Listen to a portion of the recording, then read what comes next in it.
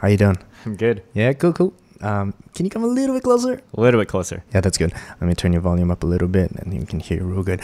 Cool, man. Hey, you are one of the guys to come in who actually has their own podcast. Right. I met another dude with it, so this is going to be easy peasy for you. This is what I'm guessing. Anyway, I have Kevin with me today. Kevin's a dear buddy of mine who, we met in an event called Kingdom Invasion, which was a Christian event, which was held at the Expo. That was fun times. And I got introduced to him because someone was like, hey, you got to meet this really, really high-level, super dope B-boy. And then I was like, oh, my goodness. And then I met him, and then I met Ken. No, I'm kidding. I met Kevin, and we had lots to talk about. We had lots in common. And ever since then, he's been a good buddy, but also someone who I would say I learn a lot from. So every time I get to hang out with you, I learn something new. I go home, I share it with Lilan, and she's like, okay, you were not wasting your time doing just grappling outside and breaking, but you're learning stuff. So anyway. Whatever excuses help you to hang out with me. That's the one. And it's from you that I got the quote. You said that your wife believes that men sharpen other men, so men should be encouraged to hang out with one another. Amen. Yes. So we can start with that. But so we actually have b-boying in common. So maybe we can touch on that first. But you started b-boying in Canada. Yes. Right? In high school, or how did this whole thing start? Yeah, I started back in 79. No. I think it was mid-90s. Okay. You're only a little bit older than me. I'm 87. You're like 83? 82. 82. All Yeah. right, there you go.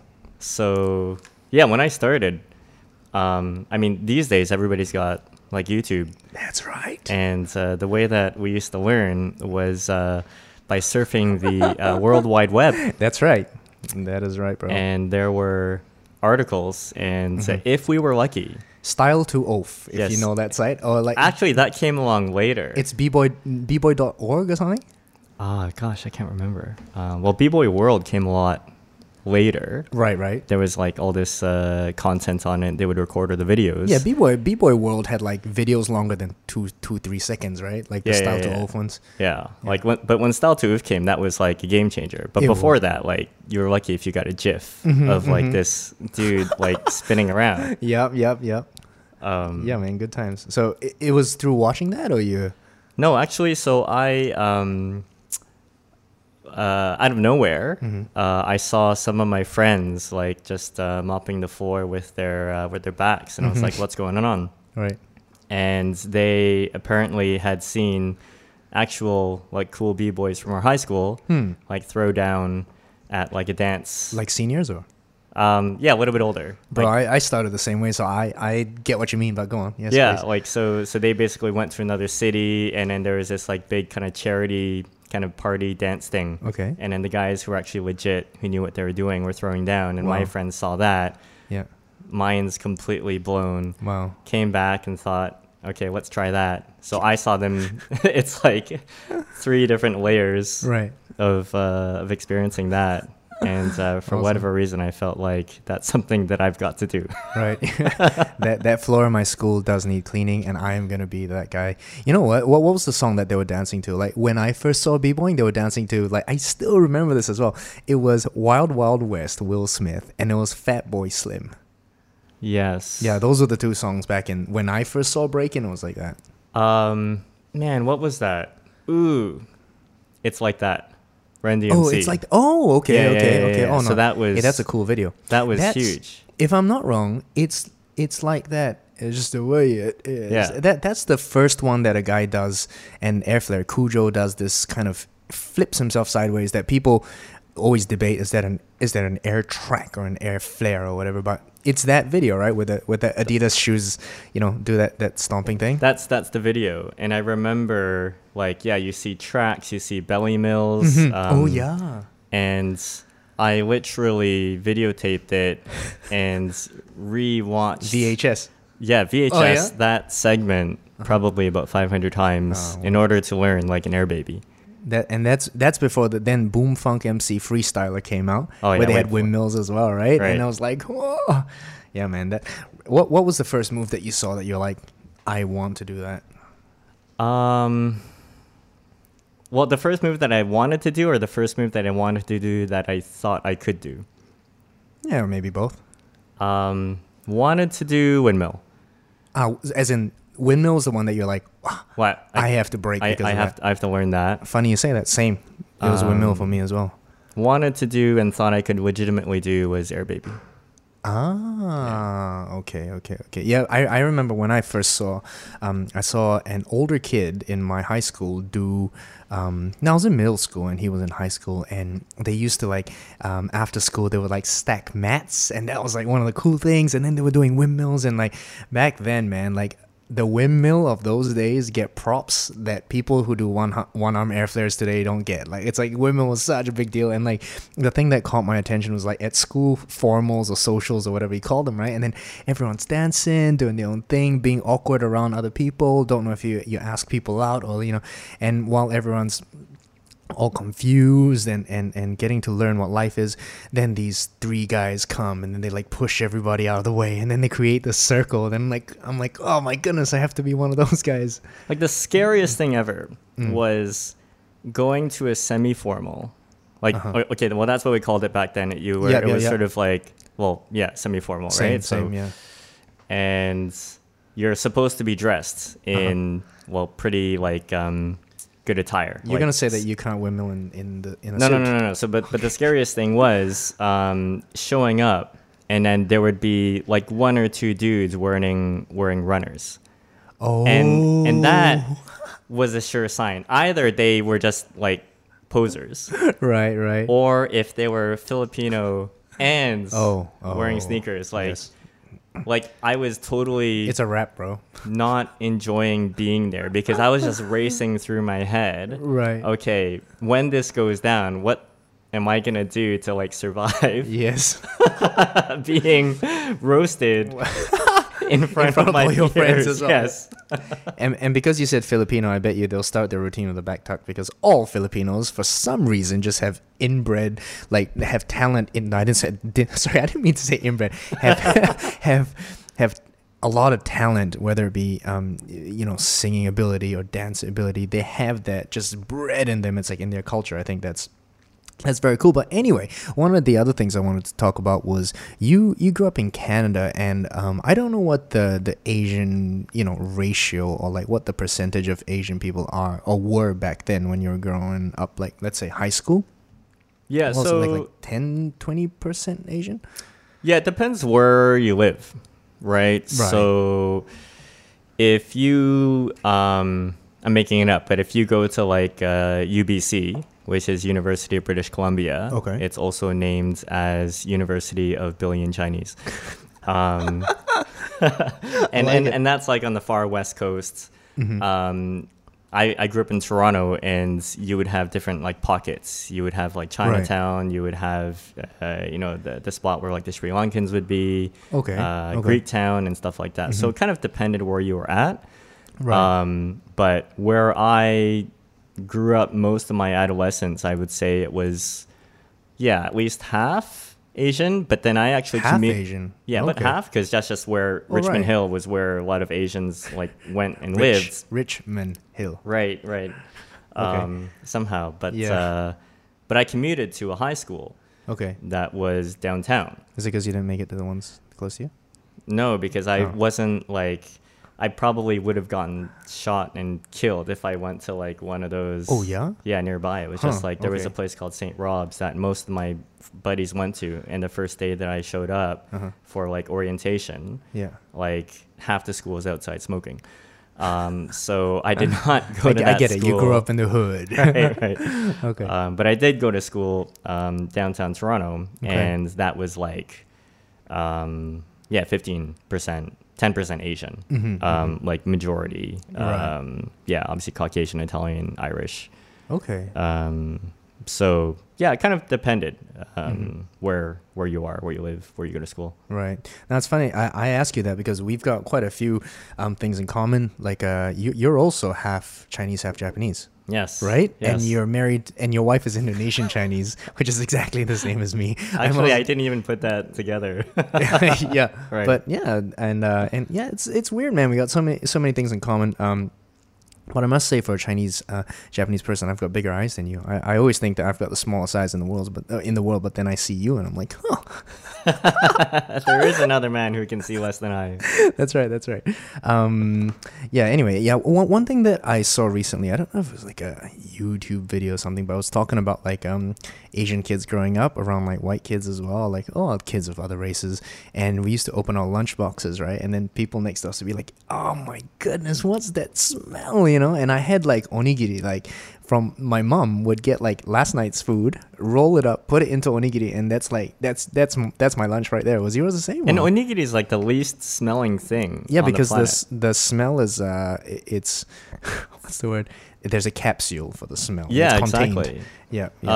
So like when my parents realized that I like wasn't really into sandwiches, like I would always just bring back like at least half of it. Oh no. Until I realized every time I brought back half of it, they would basically stone me. So I was okay. I would just chuck it before I would, it's so sad arrive though, at home. right? Really, really sad. So yeah. Once they picked up on that, they figured, oh, why don't we send him with this big black, I'm not going to say thermos, but you know what I mean? It's got like 4 components. Okay. I know the ones. Yeah. Right? Yep. Like it almost looks like you could have like a nuclear reactor in that because of all the mechanics going on inside. You'd have your soup layer, you'd have your rice, you'd have the rest of your vegetables or meats, and you couldn't mix it, right, because it had to be good. But and that was massive, and so my buddies called it the bomb. Okay. And you'd have to like bring it over to the microwave, and it was like this whole ceremony, like getting it prepared. Yeah. And meanwhile, I'm just thinking like, I just want like Nutella. Yeah. Like I just want whatever the my other buddy kids, has. right? Yeah. Yeah. And just simple chips, like little bags of chips. I remember those were the ones I was like, oh Exactly. man, I wish I had that. Or like snackables. And mini juice packs. Yes. Yeah, and here am I thinking like, why don't my parents love me? Like, Bro, same. They're like, I'm so sure they planned this a day before to humiliate me in front of these. But that's the thing though, because that's when, I don't know if you felt the same way, but there was a little bit of like embarrassment of my culture. You know what I mean, right? Absolutely. And it's like, but actually, now that when you mentioned that contraption or that device, the bomb disposal device, that is kind of like Japanese bento.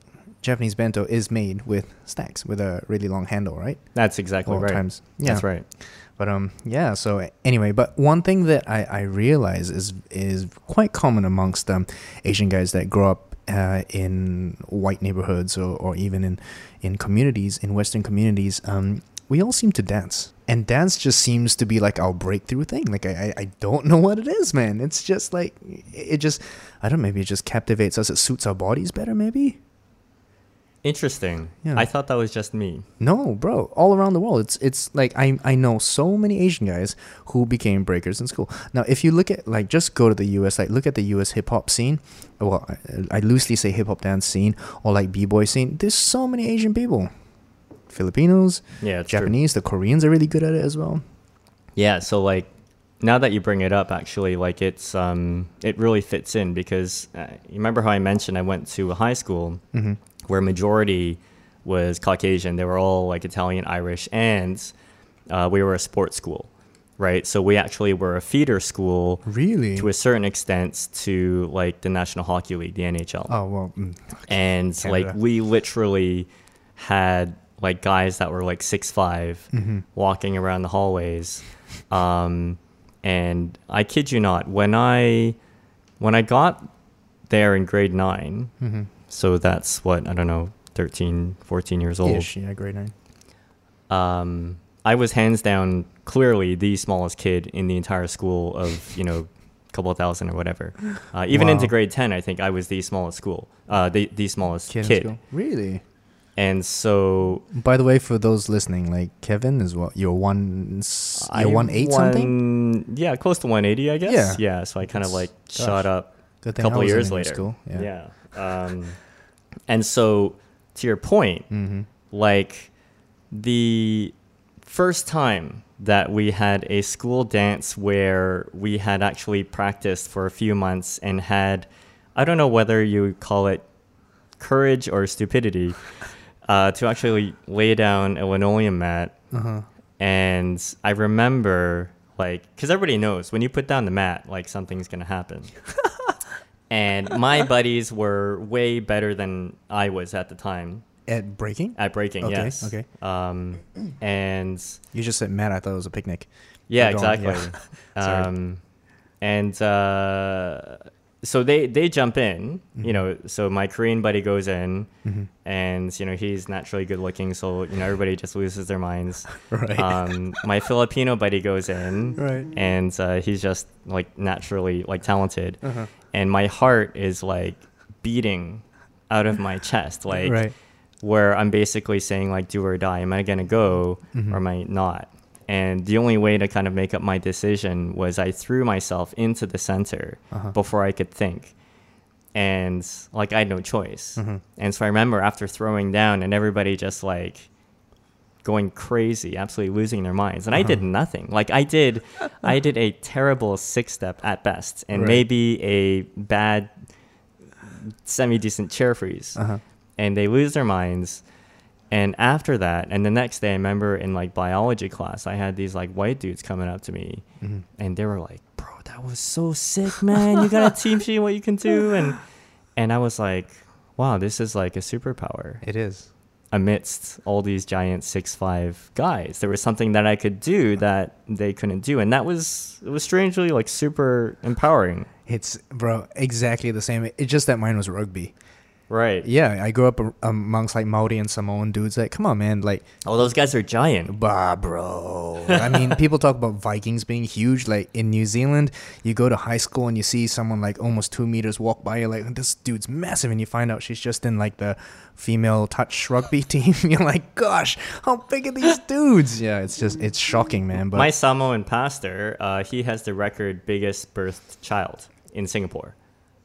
This was like 5, I'm not even kidding. It was like some ridiculous 6 kilos or something. Yeah, they have the record. Really? Yeah, biggest child. Well, they're just big, man. Yeah, it's crazy. Actually, I do share about it a lot, but I think one thing that's really cool about New Zealand is because New Zealand has like Pacific Islanders and also like have like white people and also have like a mix of Asian like Maori people. So if you look at the All Black team, right, it's interesting because the rugby team's made out of forwards and backs, right? So forwards are the bigger, chunkier dudes, and the backs are like these fast sprinters. And it's so interesting because you have people of different culture, right, and different heritage. So all their strengths are all different. So that makes the All Blacks really strong. Like, I mean, that's my theory about the All Blacks, but anyway, that's a story for another time. But before we go into what I think is very cool and something that you do for a living that I absolutely love, before we go into that, I want to not skip this very important stage because both of us being Japanese, I've always wanted to do a stint working in Japan. I did go there for work, but I didn't get to do as cool a thing as you did because you were in Japan selling one of the most amazing things out there and most useful things. So if you could share, that'd be cool. Yeah, so I had a very, very important task that I was sent to Japan to do. Right. And my calling was to make menstruation a joy for women around the world, especially in Japan. So I started my career in marketing for a brand called Whisper. Okay. Which is called Always in North America. Oh, the same product is called Always. Yeah, it's the same product, right? So they just call it Always in the West, and they call it Whisper in the East. It's almost very sort of stereotypical. Why though? I couldn't even tell you. Like, I guess I would imagine that it's like, oh, like you have to whisper and you can't really, talk about it in the open. It's not empowering, is it? Exactly. Okay. Right. No, I get it. Whereas, in the West, it's like always, and I will always conquer or whatever it is. But right. But that was just a vehicle to get me. And so I was very like I had two goals in mind when I was in university. One was to ideally, amongst the many other goals that I had, but two sort of vocational future goals, so to speak. So one was to work at a marketing company. All right. And the second was to work in Japan. Okay. And God was really amazing. I actually didn't know much about God at that time, and he gave me both. Right. He has a sense of humor. He does have a sense of humor. He's like, I'm going to give him everything that he wants, and then he will be crushed. Ha ha ha ha. Okay, well, God doesn't do that, but that's actually what did happen to me. But so the idea of living in Japan and working in Japan is like everybody's like, oh, it's beautiful. I love it. The people are so nice. They're so polite. The food is amazing. And all of that is true. Mm-hmm. But living in Japan, traveling to Japan, right, and living in Japan or working in Japan are two very, very different things. 100% get what you mean. Okay. And I think one of the stories that I like to tell my friends was that I think I worked until like midnight, mm-hmm. And I took the last train home. So the last train is like 12:05 a.m. Mm-hmm. And this is in Tokyo? This is in Kobe, actually. Kobe, so a few hours out. Right. And by that time, I hadn't had dinner yet, because you either have dinner at the office, mm-hmm. like you have a bento box at your office at like 8 p.m., mm-hmm. or you hold out for it, hoping that you can have some sort of a decent meal when you're done after midnight. So mm-hmm. I decided I would have that after midnight. And so after getting off the train, I stopped by at a Moss Burger. Okay. Which at that time was nice to have. You didn't have Moss Burger all over the world like you do now. This is back in like 2006. Mm-hmm, mm-hmm. And it was like super cold winter time. Right. And winter actually in Japan gets reasonably cold. Like mm-hmm. It might not snow, but it could be like 5 degrees, 7 degrees. Right. So I brought my Moss Burger home with the intent to just have it comfortably in my warm, heated apartment. So I got home, closed up my room, jacked up the heat because it was absolutely freezing. Mm-hmm. Only to wake up, fall asleep, wake up at 3 a.m. With the lights on, the heater at about 30 degrees, uh-huh. and the entire room smelling like tomato Moss Burger, and realizing like, what am I doing here? Right. And so that was a pretty kind of pivotal moment in my life of like, okay, this is my dream to be here. Mm-hmm. But then it's like, wow, this is not going as well as I thought. Right. So that was a turning point? Yeah, it was, Well, how many years in were you though at that point? At that point, it was probably about a year in. But in total, I was, working there for about a few years, and I was just 3-ish years? Throwing everything into it. Like you basically, you lived to work. Right. I'm imagining you're a fresh grad out of a Canadian university, and you're going straight to Japan. Did you speak the language already back then? I spoke enough to get me by for the first 15 seconds where they would think I was Japanese. Right. Only to then realize a minute later that either I was not educated or didn't have a brain or was a foreigner. Right. Okay. That's really, really interesting. And you knew what the company did before? Yeah, absolutely. Like I knew what the company did. I sort of knew what the culture was. Okay. I was given warnings that many people often go on sick leaves. Like sick leaves meaning cannot take it anymore? They just can't take it anymore. Right. They end up in the hospital. They cannot sleep, and they end up going on leave, quote unquote, for whether it's a few weeks or a couple of months, and either they refresh, recharge, and come back, or they just call it quits. And so I was given warnings like, okay, don't let that happen to you. And I was like, oh, come on, please. Like, I don't live to work. Yeah. But after, having been there and working like crazy, it's not just the volume, but it's also the stress. And I realized I was really getting to those extremes of really like, wow, this is not good for my life. My priorities are not set straight, which actually led to me just opening up to God and Christ, because when you're at your weakest moment, you sort of you get really humbled. You get down on your knees and I need help. And you beg. Right. Yes. I just looked it up. Karoshi. Yes. Yeah. Japanese term for overworked death. Karoshi. Apparently, this is still a real issue. I hear about. I mean, no, it's not a saying that Japanese culture is not good, but this whole work culture, yes, I do realize that it is an issue, and I believe Korean companies are also kind of similar, but they're so in the way that they have so many of these underlining things that aren't efficient. So I'll give an example, for example, when I hear about people working in Japan, they say that they have meetings at different times of the day. But usually, when you have a meeting, I don't know if you shared this with me. And I think it was another company I was working with.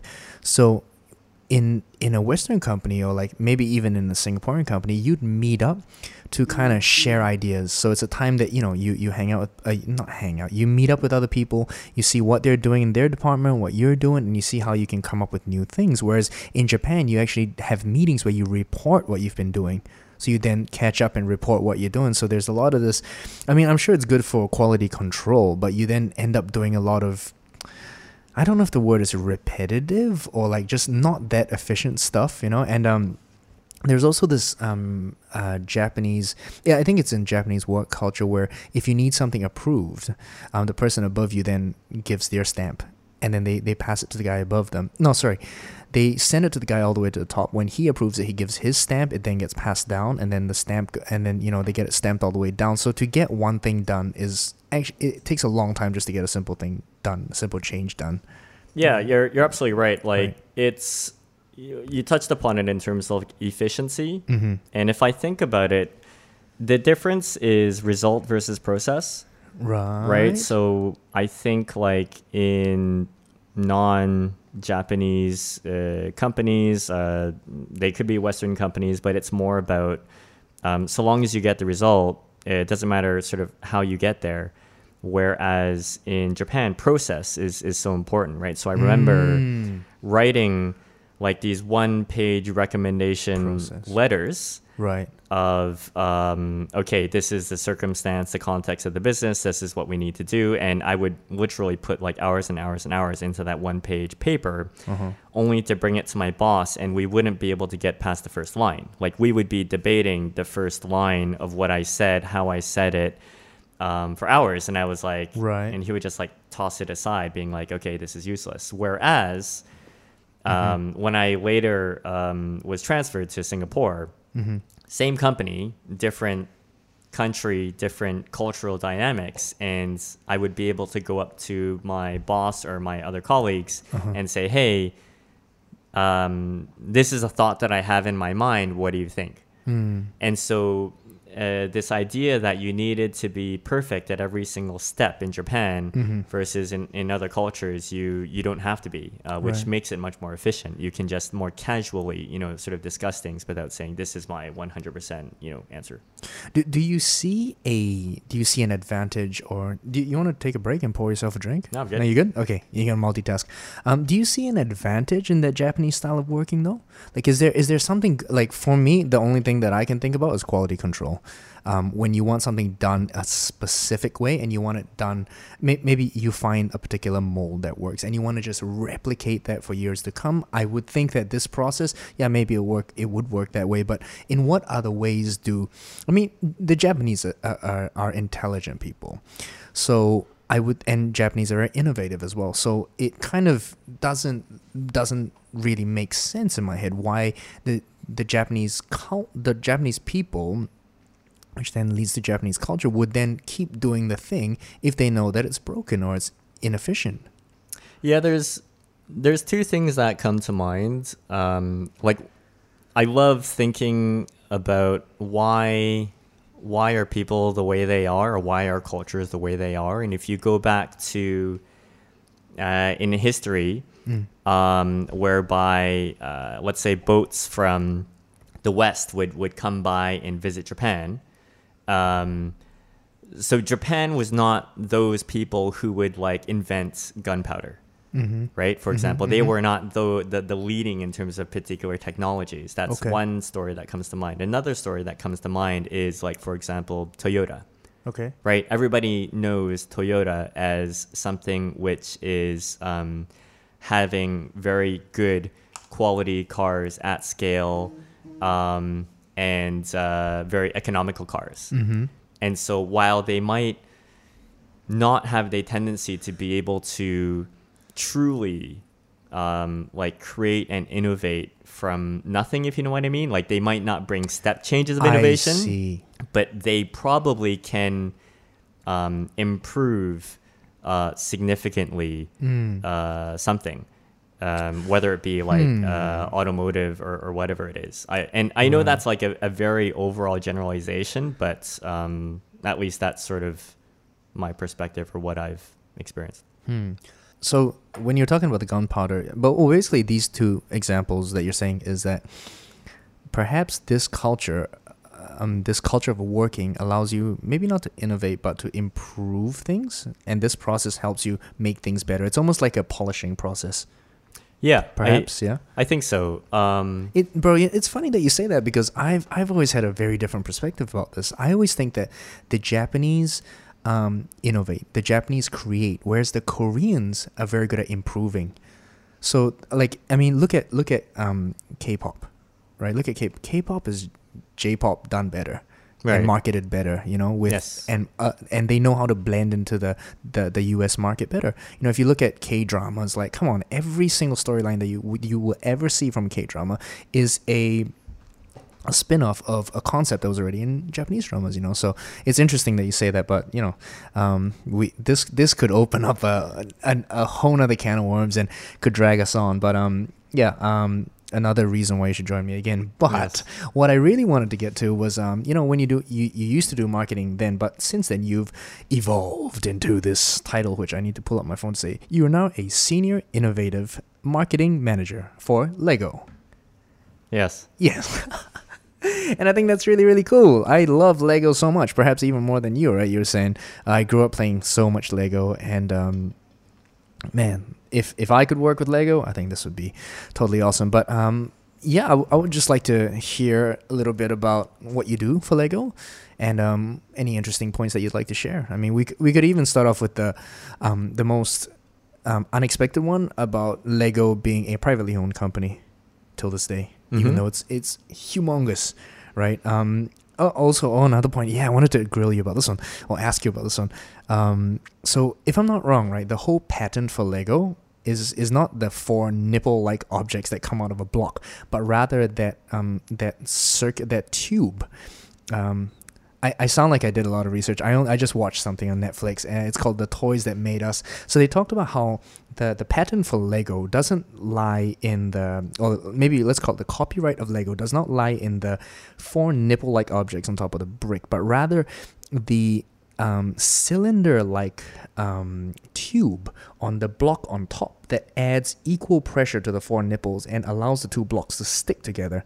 And that's the part that Lego patented. So that's why if you see nowadays, right, you see lots of toys out there that have the nipple shape. I wish I could call it dimples. Let's just call them. No, they're not nipples. Okay, so this nipple-like thing, right? You see a lot of brands, like especially brands from China back in the day. They would make a similar concept to Lego, but they didn't have that cylinder under, so you'd be able to put the 2 blocks together, but they didn't attach so firmly like Lego does, right? But anyway, I heard recently the Lego patent kind of ran out. And so now you see lots of, like from Korea and China, lots of these variations of Lego come out. And for me, the thing that differentiates Lego and them, I don't know if Lego still holds to the same values, but back in the day, Lego didn't make like tanks and like fighter jets and stuff. They would make like, you know, space police, and they would have like pirate ships with a bit of guns and stuff, but they tried to stay away from weapons. That was what, you know, I originally knew about it. But I shall stop rambling. Tell us more, bro. Yeah, it's interesting that you talk about the patents. Yes, you're right that the patent, I think, no longer stands, and other companies are definitely able to use, bricks and a system, perhaps. I'm not sure if it actually was system that, but, what we often refer to internally is the Lego system, right? The system is, yes. how you can connect different bricks together to form something which is greater. And it's actually, I don't think we reference them as nipples internally. What's the actual word? I'd love to know. It slips my mind now, but I think it's studs. Oh, bro, that's a much better word than nipples. Right? I can imagine someone giving a presentation like, and the nipples. No, yeah, I'm sure studs is the word. Speaking of me ending up on headlines that I don't want to be on. Okay. But I think, it's the studs and how they interlock with each other to sort of form something bigger. Right. But to your point, the advantage of having bricks come together to form something bigger is obviously not a competitive advantage anymore. And you can see so many other brands that are doing that. And hence why I think Lego has sort of really had a phenomenal success because they really stumbled upon this formula. But it's not to say that they would be able to enjoy it for many years to come, because you can have all these other guys who are doing something very similar as to you. And hence what the unit that I work in is supposed to be responsible for. So we're called Creative Play Lab. So what I'm not responsible for is the day-to-day operations, the day-to-day marketing, or even like what is the next Lego City set look like, or what is the next Lego Ninjago set look like. So what Creative Play Lab is supposed to do is either we come up with radically new sort of experiences that could be sort of physical digital experiences from a play perspective, and number two, we look into like new business models for the company. So it's like right now we are considered a toy company, but what if 5 years down the road, 10 years down the road, we were reconsidered as a company X or Y? Right. And how might we monetize the company in a very different way? How might we pivot into new sort of verticals or new sort of goods? So hopefully with what we are supposed to do will enable us to kind of enjoy more of a advantage versus other guys, because, well, it's going to be more than just bricks connecting to one another. Right. Yeah. I wonder what I wouldn't know about what the actual vision of Lego is, because I would think that, yes, all companies would want to adapt, because not adapting is a sure way to die, especially in a climate like today, right? So you'd want to always adapt. But I wonder how far Lego would actually want to go away from the whole idea of producing toys. I do know that Lego started off doing, was it wooden furniture or figurines or something like that, right? And then they developed before we go into that though, like one of the words, the key words that you mentioned was play, right? And I think that play is something that is lost a lot in these days. I think the whole sense of play is gone from our society, like. And I'm talking across the board, right? Why are people not so creative these days? Because everything is given to them, right? If you're into, I don't know, you want a particular picture of a pink giraffe spinning a ball on their fourth finger. If you Google that, you kind of find that, right? So because everything is spoon-fed to you, right? People don't strive to create things anymore, because almost everything that you look up that you're like, oh, I've got an idea, someone's already done it, and I think the internet doesn't help, and if we even go back to b-boying, like I talk about this a lot, like one of the biggest events, or like the biggest event I always look forward to watching, was Battle of the Year.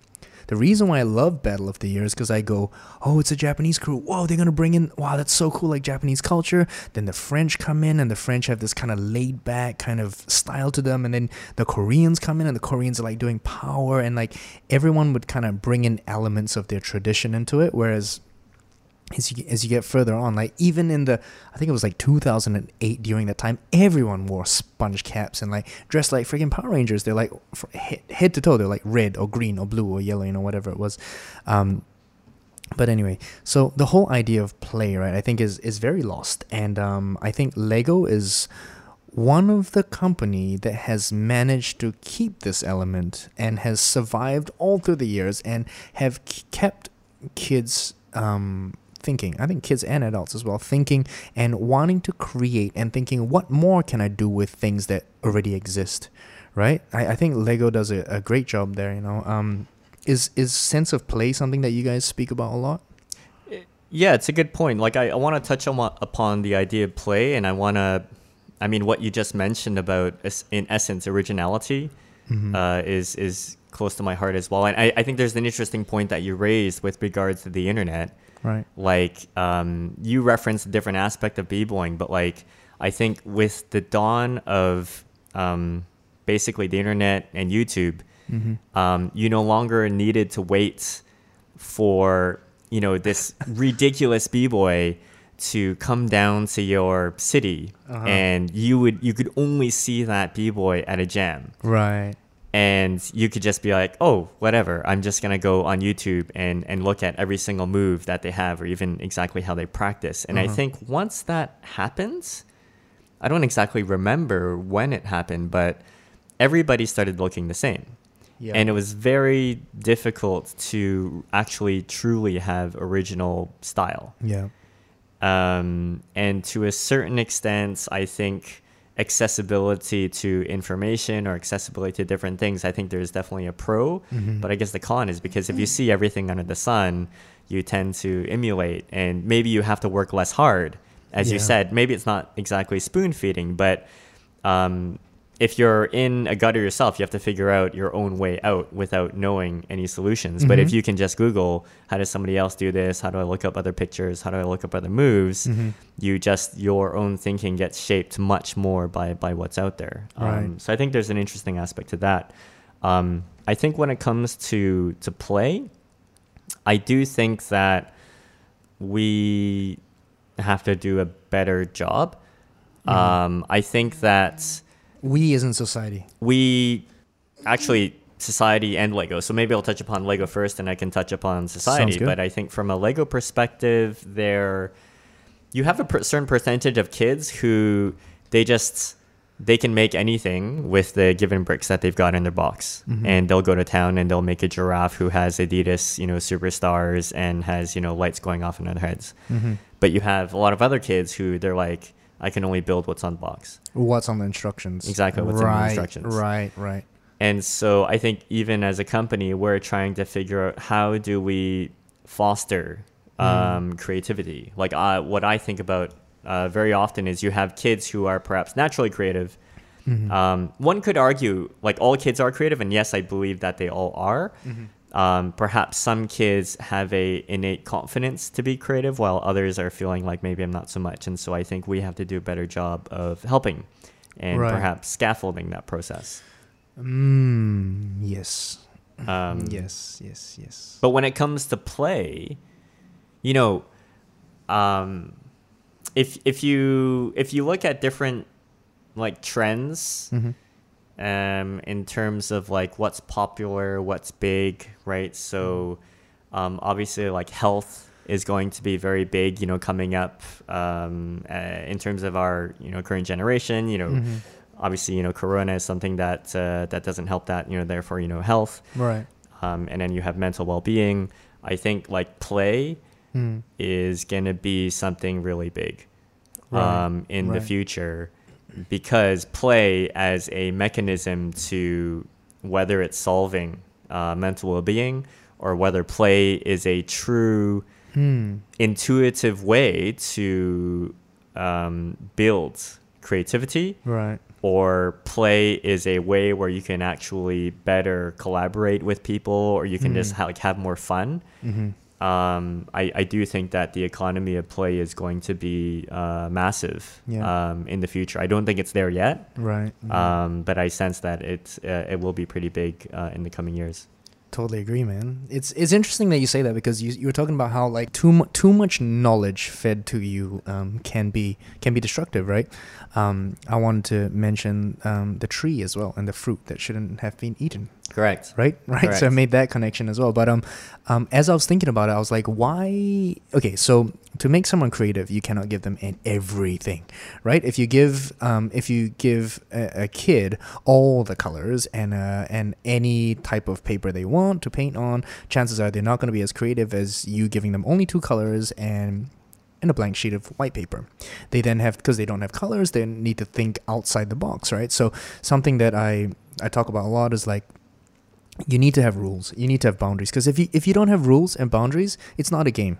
For example, if I'm going to play soccer, but I'm allowed to bend the rules and use my hands, and I'm also allowed to go from behind the goalpost, and the whole game is lost, right? So there needs to be boundaries. But the interesting part is like, you talk about Lego. So, if I was to, okay, when I have a child, I wouldn't just buy them like 20 Lego sets and just go do whatever you want. I'll just buy them one and wait for a while and see what else they create with that, right? But looking from the other perspective as well, like, when kids want and they see, hey, look, the other brand has exactly what I want, from a marketing standpoint, that doesn't work, because the kid's just going to go, hey, Dad, I want that toy instead, because that one can do what this one can't do, so many things to talk about, man. But yeah, one thing I did ask you last time, maybe you can chat about it briefly as well, was the whole, like, how do you measure innovation? Because obviously your department is supposed to innovate, right? So I don't know if you do it with like amount of ideas that come up with something. I hope I don't put you in a tough spot, but like a worker, a service provider can just count number of hours or whatever it is. But when you're talking about innovation, right? I mean, how do you quantify that? How do you quantify a good job done? Like, how many of your projects come to fruition and actually work? Or yeah, I guess I can not necessarily answer exactly like what is the KPI of innovation, but what I can do is provide a couple of lenses through which we look at it. Mm-hmm. I would say that at the heart of innovation is looking for what is a problem that's worth solving, and getting to the core of like, what is the problem that a consumer has? What is the problem in their life that somebody has? And for any given problem, you can have a number of different solutions that can solve that problem. So for example, if the problem is I'm currently at point A, I need to get to destination B. That's your problem, right? I have a number of solutions in order to do that. I can take the subway, get to point B. Now I have, Google Maps tells me that I can also walk in this direction. Now with the whole sharing economy and apps, I can use Uber, or I can use Grab rather, in order to get to destination B. Right. So, but all of those are solving the same problem. Like, it's a basic problem of I need to get from A to B. I get you. But the solution in order to get there is either becoming easier or cheaper or whatever it is. And so there are various solutions that solve sort of different pain points. So I would say, like, fundamentally, that's what innovations should help to do. Right. Of you're solving a problem which is really worth solving, and offering a new way to fundamentally solve that problem. Right. Okay. So I think that's sort of one perspective that I can give. The other one, it's not a full answer to that question, but it's more of like, how do we assess a true innovation, or how do we assess? You could also argue these principles would potentially be similar to like a startup, right? So whatever we do has to hit 3 things.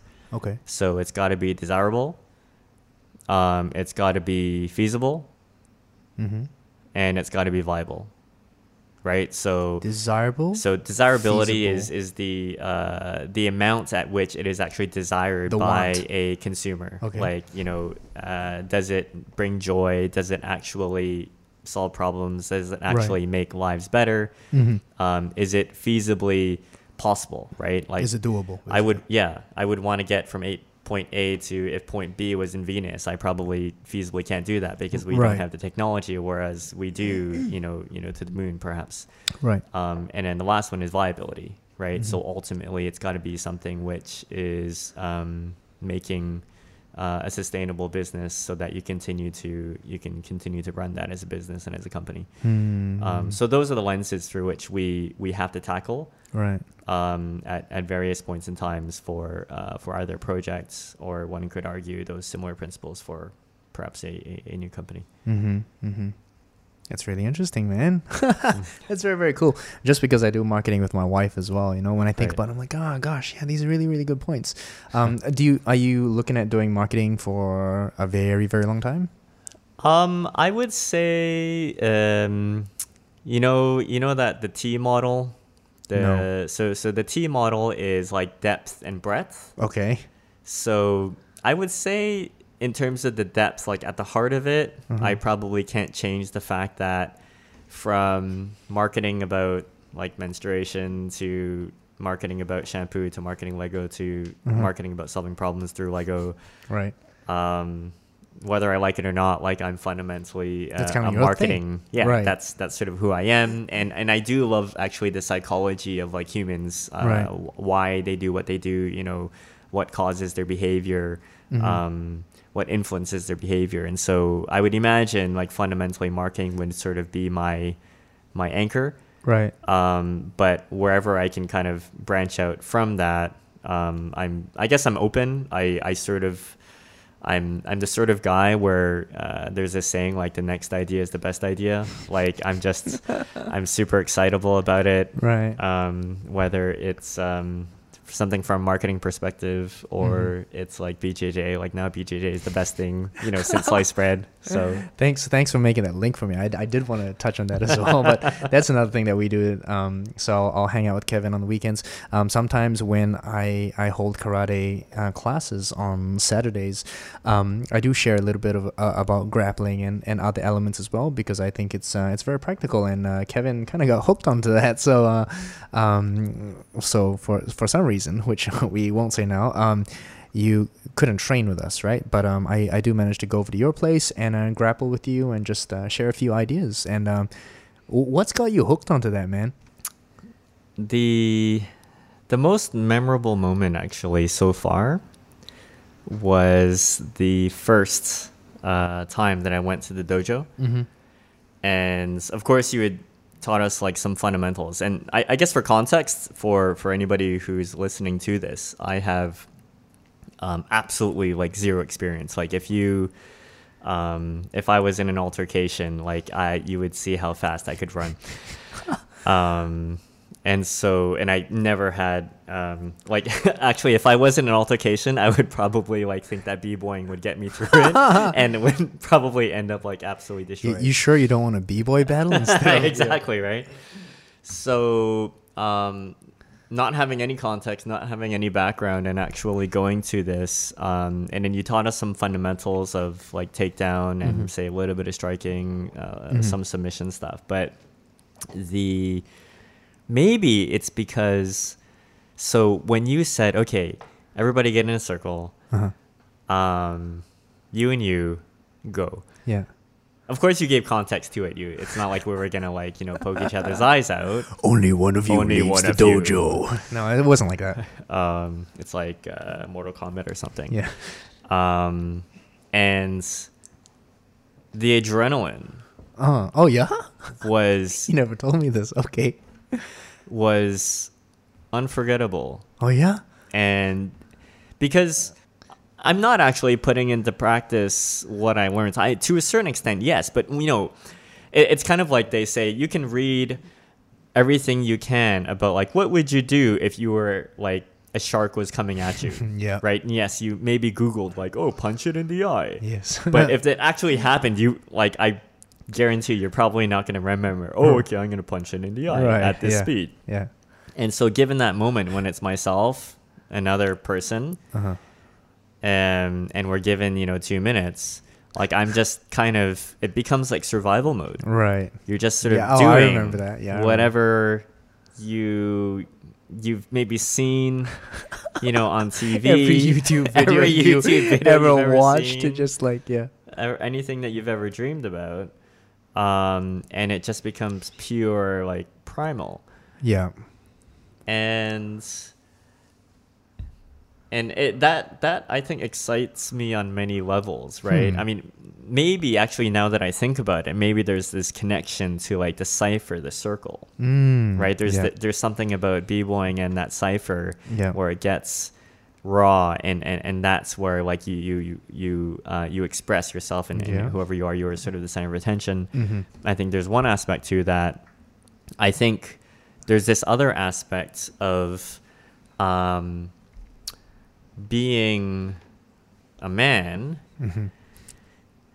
and, you know, spending a number of years becoming like a keyboard warrior, right? Whether it's, you know, on your Excel sheets or your PowerPoints. And as much as I believe that, you know, men are created to, like, you know, add value and to, you know, contribute, you know, from a vocational perspective, and I think that's going to always change through generations. But I'm also not saying that, you know, man was created to like be primal and to fight each other, but but we were created to protect. We were created to protect. We were created to defend. And I think there's something about just being in that circumstance, using your hands, using your intuition, and surviving. And there's nothing that comes close in my so far years of experience to whatever I've experienced so far in BJJ. You know what?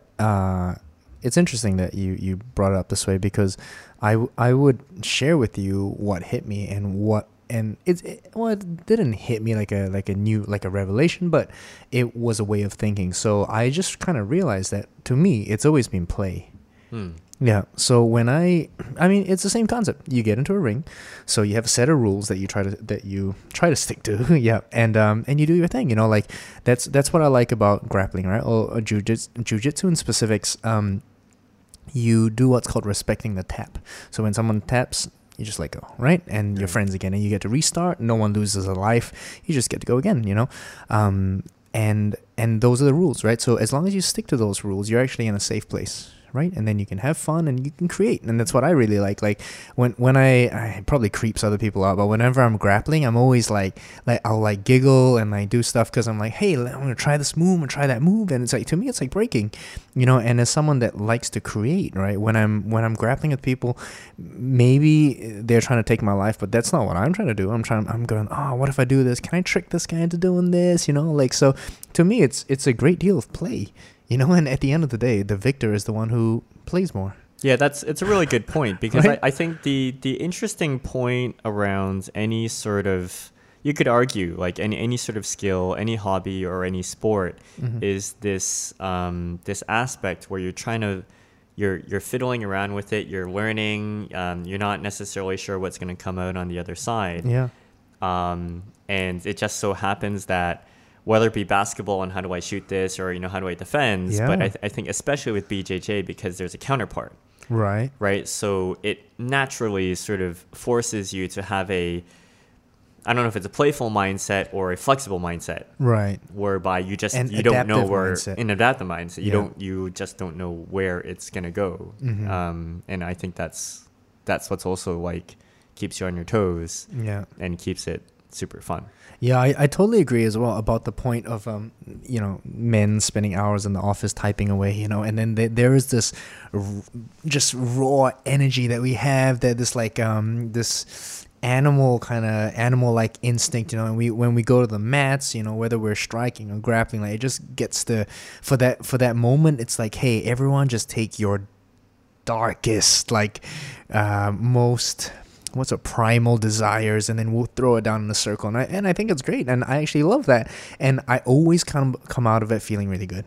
Yes. You know, it always feels like a good, okay, I've done that. And you know what I believe is that people that do that are more peaceful in real life. I think so. Like, right. You're scared of that dude who's like always in his office, like twiddling his thumbs and looking off into the distance. Like you don't know what he's thinking. Right.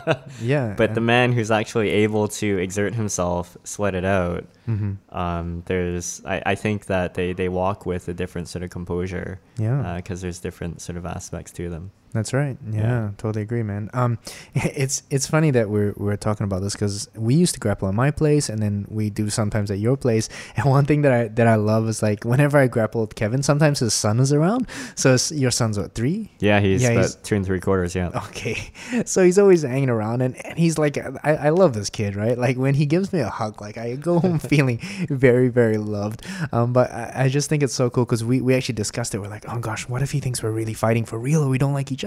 So you go up to him and you say, hey, you say we're dad and his friend, we're just training, this is like wrestling, we're just training, and you actually said, like, because for me I was like, hey, is it safe to do it in front of him, is he gonna get scared, but then you said, hey, I do want to expose him to this at a young age and allow him to understand that, hey, look, it's just healthy thing and it's safe and we have no bad feelings towards each other.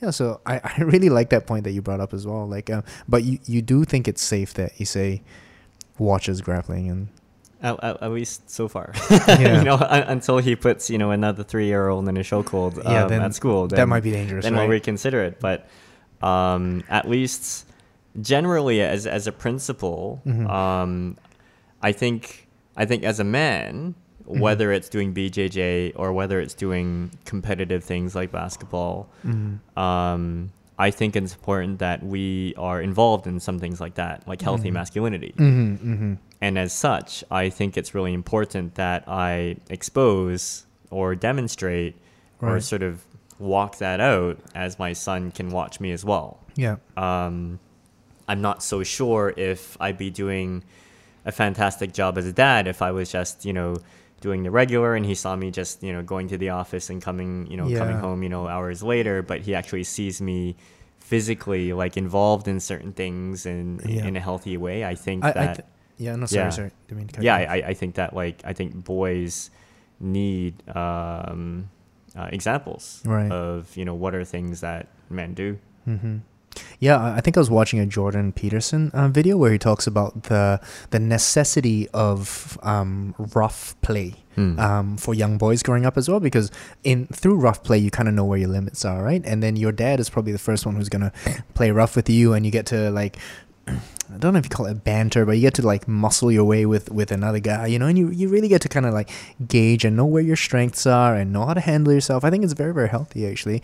One of the theories that I stole off you, which I think is brilliant, is you brought up the fact that your wife said that men sharpen other men, and so she encourages you to go hang out with other guys, right? So I've always loved this point, men sharpening other men. I think it's great, and I think that is very much something that that I see whenever we hang out and, people do stuff like that. I wanted to go on a tangent that way, but before that, there was one thing that I really think that the whole podcast would not be able to be complete without, is to share what you do on your podcast as well. I wanted to just do a rough chuck of that in there. But you've got your own podcast, which is where you talk about Christianity. Yes. That's the main... Yes. Right, where you interview like your wife's, your father-in-law, who's a pastor as well, right? And one thing that I think is very one of the many things that you do, which I think is very cool, is you actually created like I don't know if I can talk about a ministry at your workplace, right? Where you have believers come together, and I think that's really, really cool. Can you share a little bit more about your perhaps your podcast, or Yeah, sure. I think before getting into the podcast or what we've been privileged to do at the office is sort of an inherent perhaps perspective or belief that I have when it comes to faith or when it comes to Christianity, is this concept that I would like to call bad sushi, right? Wow, okay. So you got me there. Let's go. If you tried sushi and it was terrible, right, you probably wouldn't try it again. Yes. Right? Or rather, if it was rotten, you definitely would not want to go back again. But rather, if you tried sushi and let's say it was like this amazing, like maguro or toro, right, and you were to the moon and back about it, then you would obviously think that like sushi was amazing. I follow you so far. Yes. And I think that fortunately or unfortunately, depending upon people's journeys or experiences or demonstrations of the faith, some people have been given the privilege of tasting good sushi right, or good faith, right, or some have had the unfortunate misprivilege of tasting a bad version of it. Okay. And I think that everybody deserves to have an opportunity to God says, taste and see that I'm good. And I didn't grow up necessarily, it wasn't a bad experience, but it wasn't like a great experience. Yeah. And I had to I needed to figure my way through it. Like, is this real? Okay. Is this something that people just believe in for the sake of it because it's a crutch? Right. I was even, coming at it, like debating against it. Right. For many years. Likewise. Okay.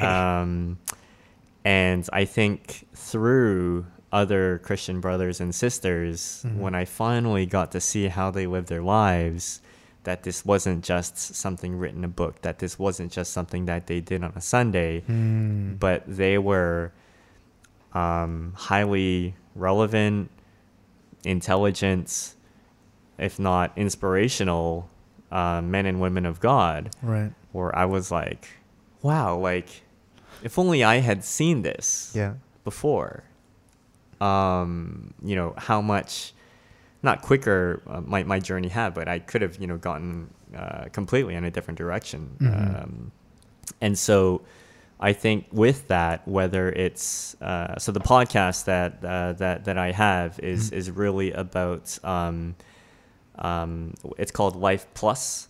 Okay. And what that's meant to say is that perhaps, yes, we're living a life that we are now, but what if that could be seen differently? I like it.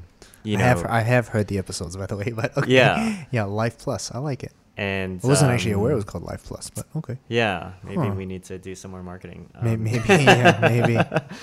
And what if there was a life of more abundance that we didn't know? Right. What if? What could be? And whether it's the podcast or whether it's the privilege of sharing the gospel and having fellowship in the marketplace, that's also a place where we believe that we can have not only community, but I believe that we're called to not just work, this 9-to-5 job physically, but we're oftentimes spending more time with our colleagues than we are with our own loved ones. Right. And so then, therefore, shouldn't that be a place where we can actually develop great relationships? And while the business is important, but we actually have lives as well, and there's a much bigger picture to people's lives than just the work that they do. Right.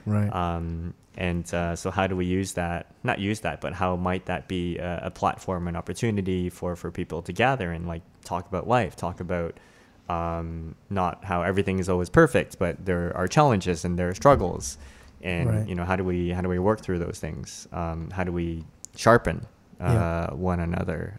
How do we reach people who are going through a rough time? And the world, especially the offices and the professional world, is starving of relationships. It's starving for people who would actually be like, hey, how are you doing? Yeah. It's almost like it's the two how's it going, right? The first is like, hey, how's it going, man? Right. And they're like, hey, yeah, I'm good. And you're like, how's it going, man? They're like, oh, no, not so good. And this happened and that happens. And I think the bar is actually, unfortunately or fortunately, very low because there aren't that many people in our generation, because everybody's so busy doing everything that they're doing that they often don't give themselves the opportunity to stop and to say, actually, hey, what's up? Like, how are things? Yeah. Do you think it's harder in this generation or this current climate they're in? Do you think it's harder to have friends? I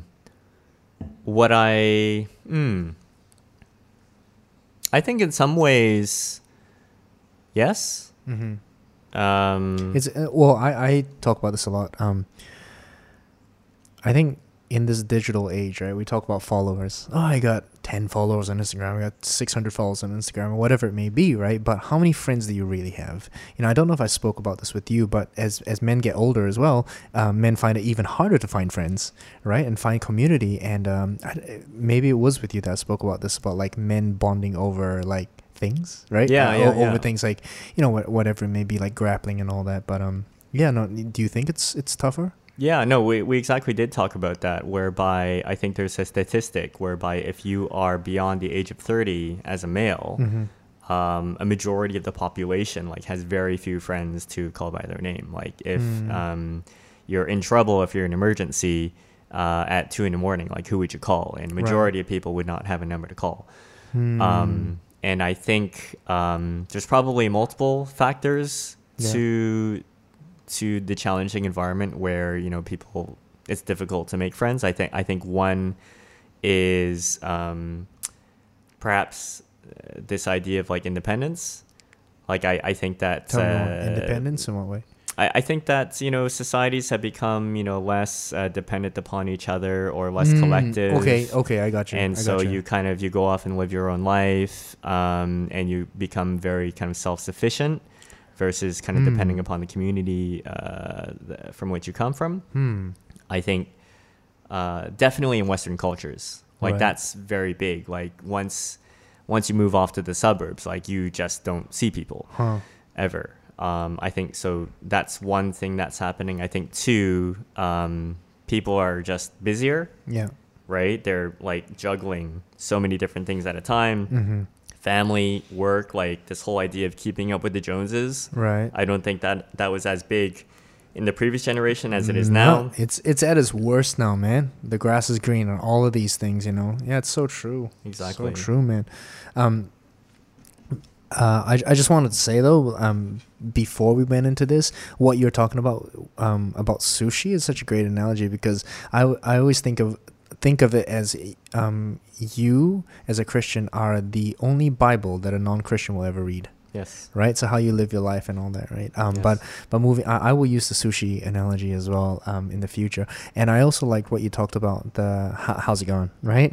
The second how's it going is a real one, where how's it going is a generic answer of yeah good man. What about you? Singaporean answers busy. You yeah busy, and then it's over. Yeah. You know, but to really say no, but really how are you? You know, I think that really matters, and I think it's very, very healthy, and I wish there was more of that as well. Right. Yeah. Yeah.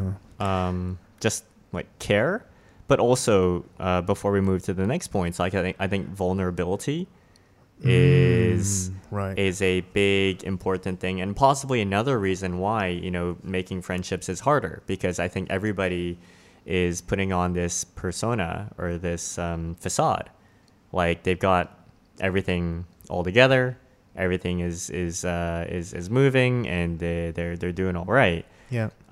Whether it be social media or just like keeping up with the Joneses, you have to almost like act as if like you're good. Yeah. And vulnerability flies in the face of that. Right. But the reality is, like, at face value, people look like they've got it all together, but you know, deep down, they don't. Like that's what life is all about. Right.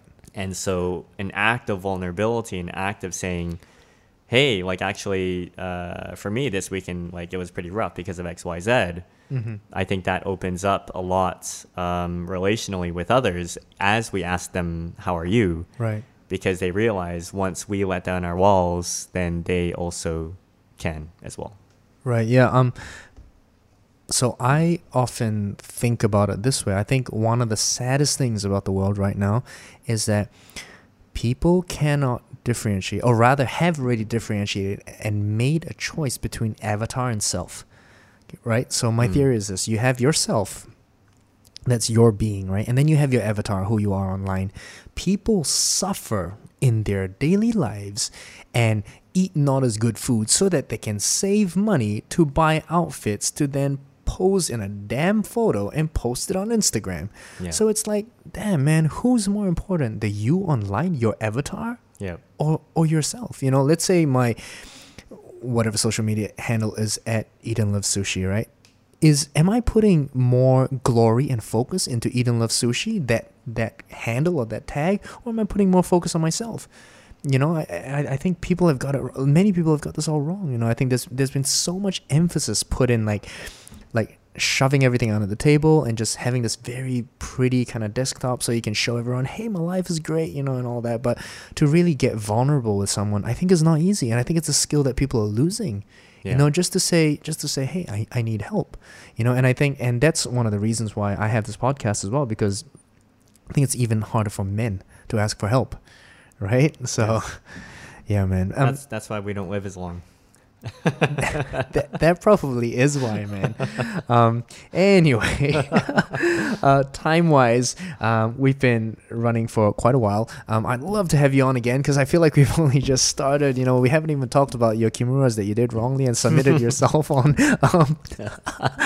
Yeah, so many good points, man. I'd love to talk about the Bible with you as well. I think that's something that I learn a lot from you about, and I'd love to just sit down and chat about that one day as well. So I hope I can steal you again from Angel and Issei for a little while.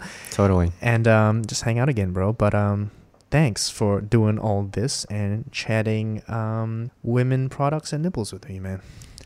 That was super fun. We'll have to do it again. Cheers, man. All right, thanks for your time, brother. Have a good one. Bye-bye. Bye.